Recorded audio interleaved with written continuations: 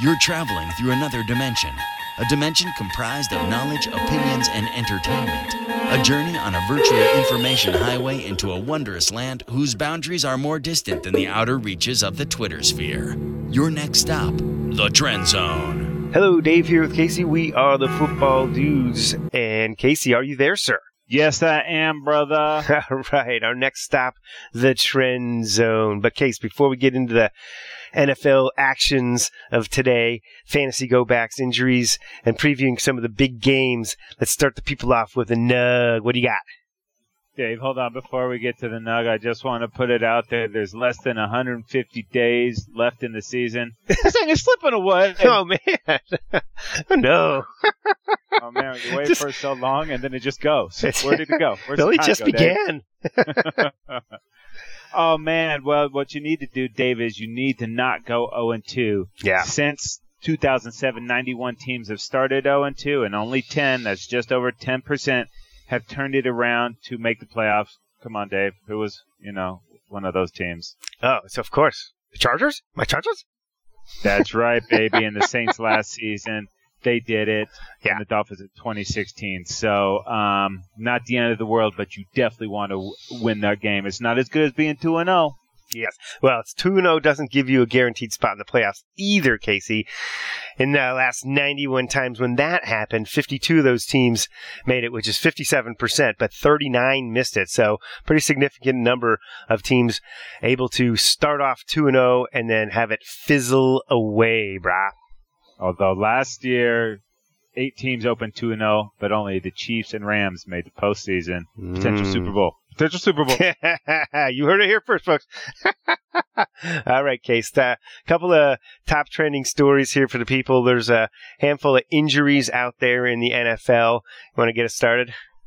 Yeah, first off, dude, obviously it's been a tumultuous summer for Mr. Antonio Brown. Ooh. Lots of weird stuff going out there Yeah. now. We're not going to touch this thing until some of the news gets straightened out here, but it's not a good look for him, and it's not a good look for the Patriots right now. And Tom Brady's new roommate, I don't know how long that living situation is going to work out. I'm sure Giselle's just thrilled to have him there, right? Yeah, bring him on over. That's a little serious matter, dude. Total bummer here. Nick Foles, man, he went down week 1, got the broken clavicle, got smashed into the ground by that Chiefs defender. He's going to be out for a little while. So I think they said at least until week 11. Total bummer, dude. Because I had high expectations for these Jags with Foles at the helm. No kidding. He was a huge part of that, and obviously a well-paid guy, and just his leadership was really going to be key.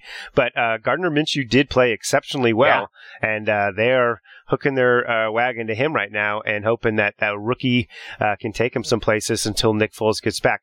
Moving along, and that's same a fun name to say. No, say the name one more time. Gardner Minshew. The third? The second? Oh, second or third? I don't know. He's one of them. He's one of them.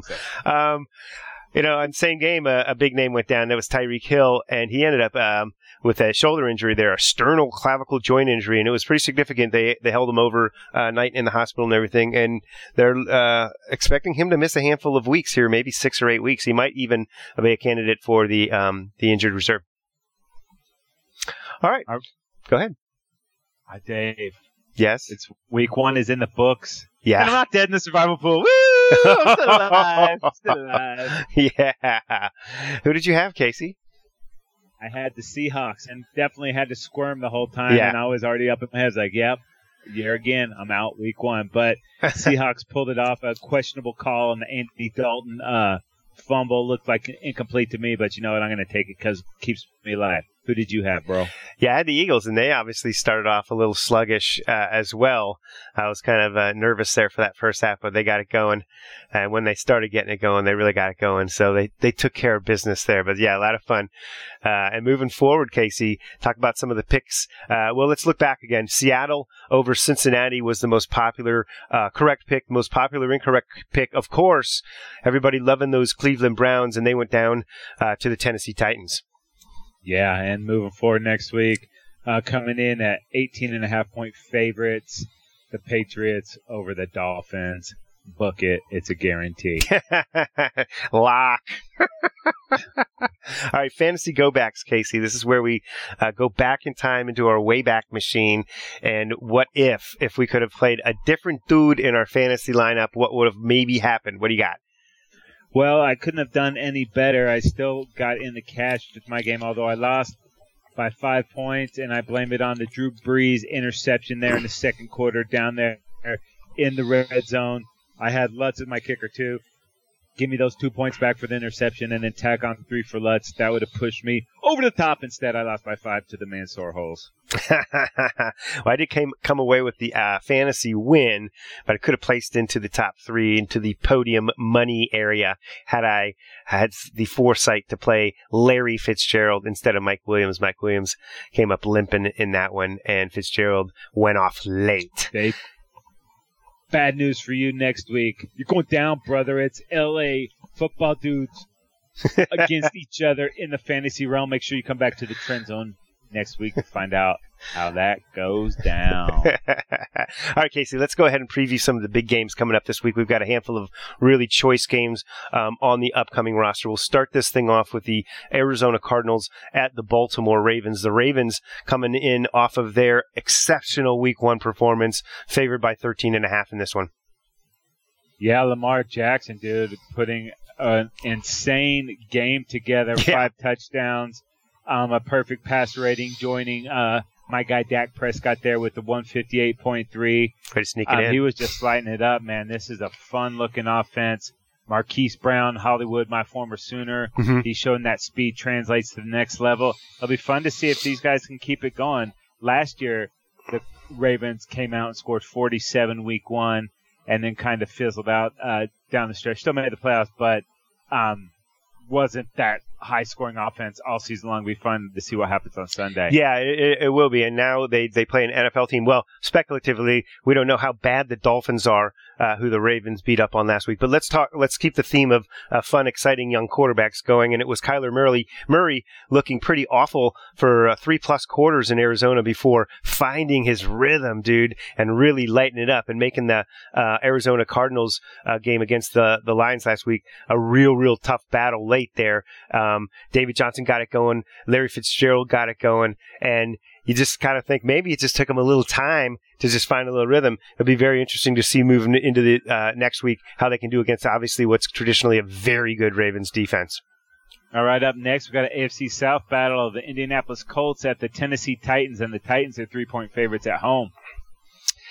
Yeah, and this Titans team, dude, last week, wow, what a performance at Cleveland, putting the hammer down to the Browns and everybody's darling going into this season with all the talent that the Browns have. This Titans team was just hanging around. I was saying in the first half, man, this is a Titans-style game. It was a low-scoring game at that point in time, and they just played solid, strong, physical football, and they suddenly, towards the third quarter and into the fourth quarter there, created a lot of Cleveland errors and capitalized big time on them. This Titans team is pretty strong, and this division is wide open.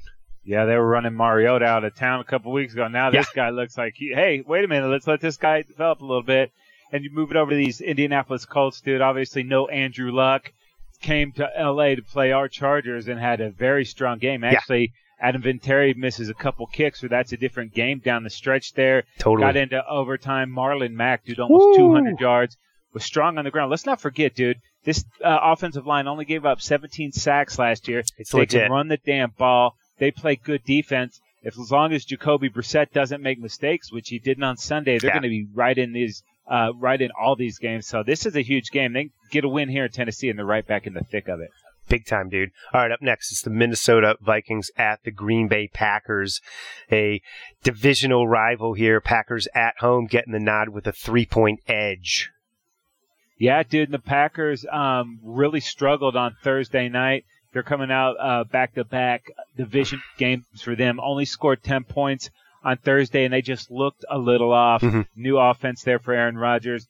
Didn't play at all in the preseason, and some of that rust showed offensively in that game against the Bears. But the big surprise in that game to me was how good that Green Bay defense is. Yeah. You know Rodgers is going to pick it up on the offensive side of the ball. If that D is what we saw last week, man, this is going to be a solid team. This is going to be a great game, dude. I cannot wait to see it. Yeah, and speaking of great defense, you've got this Minnesota Vikings squad playing some awesome defense as well. They really put the smash down on an Atlanta team that I thought has a lot of offensive weapons and went in there, and they held Atlanta scoreless for a large portion of that game before Atlanta just sort of finally started hacking away. But Vikings end up dominating that football game, really. And Dalvin Cook, this is the guy we thought we saw early on before the injury, man. He had a really nice explosive game, 111 yards, and really looking very, very strong, man. So this offense, with Kirk Cousins leading the show, if he can put it together,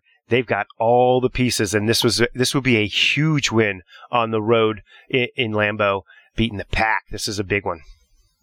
All right, Dave, up next, got a little Super Bowl rematch from a few years ago. The Seattle Seahawks at the Pittsburgh Steelers. And the Steelers only scored 3 points last week against the Patriots, but they're 3.5-point favorites in this one. Wow. I'll tell you what, man, I was shocked and stunned.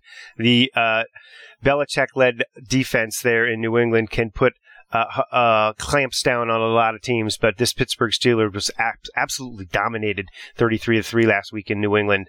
And obviously it can't get worse, from their perspective at that, moving forward against the Seahawks squad. So they got to find something there. A lot of turmoil over the last years. They said cleaning out those lockers of those guys that are now officially gone was addition by subtraction. I didn't see a lot of addition. I'm no math whiz, but they're going to need to put more points on the board, Casey, than 3. And they've got a lot of new pieces on defense, too. They got a lot of things to put together. Yeah, dude. And last week, Seattle really struggled against the Bengals, which was kind of surprising. I guess I need to see the Bengals a little bit more to find out what kind of team they really have. But Seattle was down for a lot of that game, got the win there at the end, which you expect them to do at home. But Chris Carson, man, this guy, if he can stay healthy, he's emerging as one of the top running backs in the league. Had 2 touchdowns last week. But it's all about Dangerous Wilson, dude, and he's been great on the road. Won 12 of his last 13 road starts, and he's got He was running for his life a lot against that Bengals front. Yeah. So the Steelers ought to look to what they the game plan for Cincy there. Still needs to get more production. He's got Tyler Lockett, but there hasn't been someone else there yet. With the departure of Baldwin, the premature retirement there with the bunk knee. They drafted DK Metcalf. He's going to have to show up in this game, give Russ a little help, but lean on that run and hopefully go in there and get a win in Pittsburgh. All right, up next, it's the New Orleans Saints at our Los Angeles Rams. The Rams at home, favored by 3 in this one. Oh, and Dave, this one, do you remember a game recently between these two squads? No, I don't. Maybe. Oh, yeah. I think the Saints are trying to forget this one, but I don't know if they can. Yeah, sketchy NFC Championship last year. What people forget in that game, though, is a previous drive, Jared Goff got face masked. They didn't call it. The Rams settled for 3. They would have had a 1st and goal, so maybe that last play doesn't happen. But obviously, it was a horrible call. And the Saints, dude, 2 brutal departures from the postseason. It looked like on Monday night they were going to have a 3rd punishing, heartbreaking loss. But Breezer at 38 seconds was plenty of time for him. Yeah. They're getting it going there. Alvin Kamara, dude, he's got the majority of that backfield now. They did bring in Latavius Murray, but it's all about the Kamara there. And Drew Brees, man, no let up in this guy's game. Michael Thomas, obviously one of the best receivers in the league, and they brought in Jared Cook. I've seen how he's destroyed my Cowboys. Get him a little more involved in that pass game, and the Saints are going to be right there, dude. Yeah, no doubt about it. I mean, Cook is a sneaky acquisition there for those guys to really turn out to be another huge asset. They really haven't had that kind of productivity since a handful of years ago before they got rid of Jimmy Graham.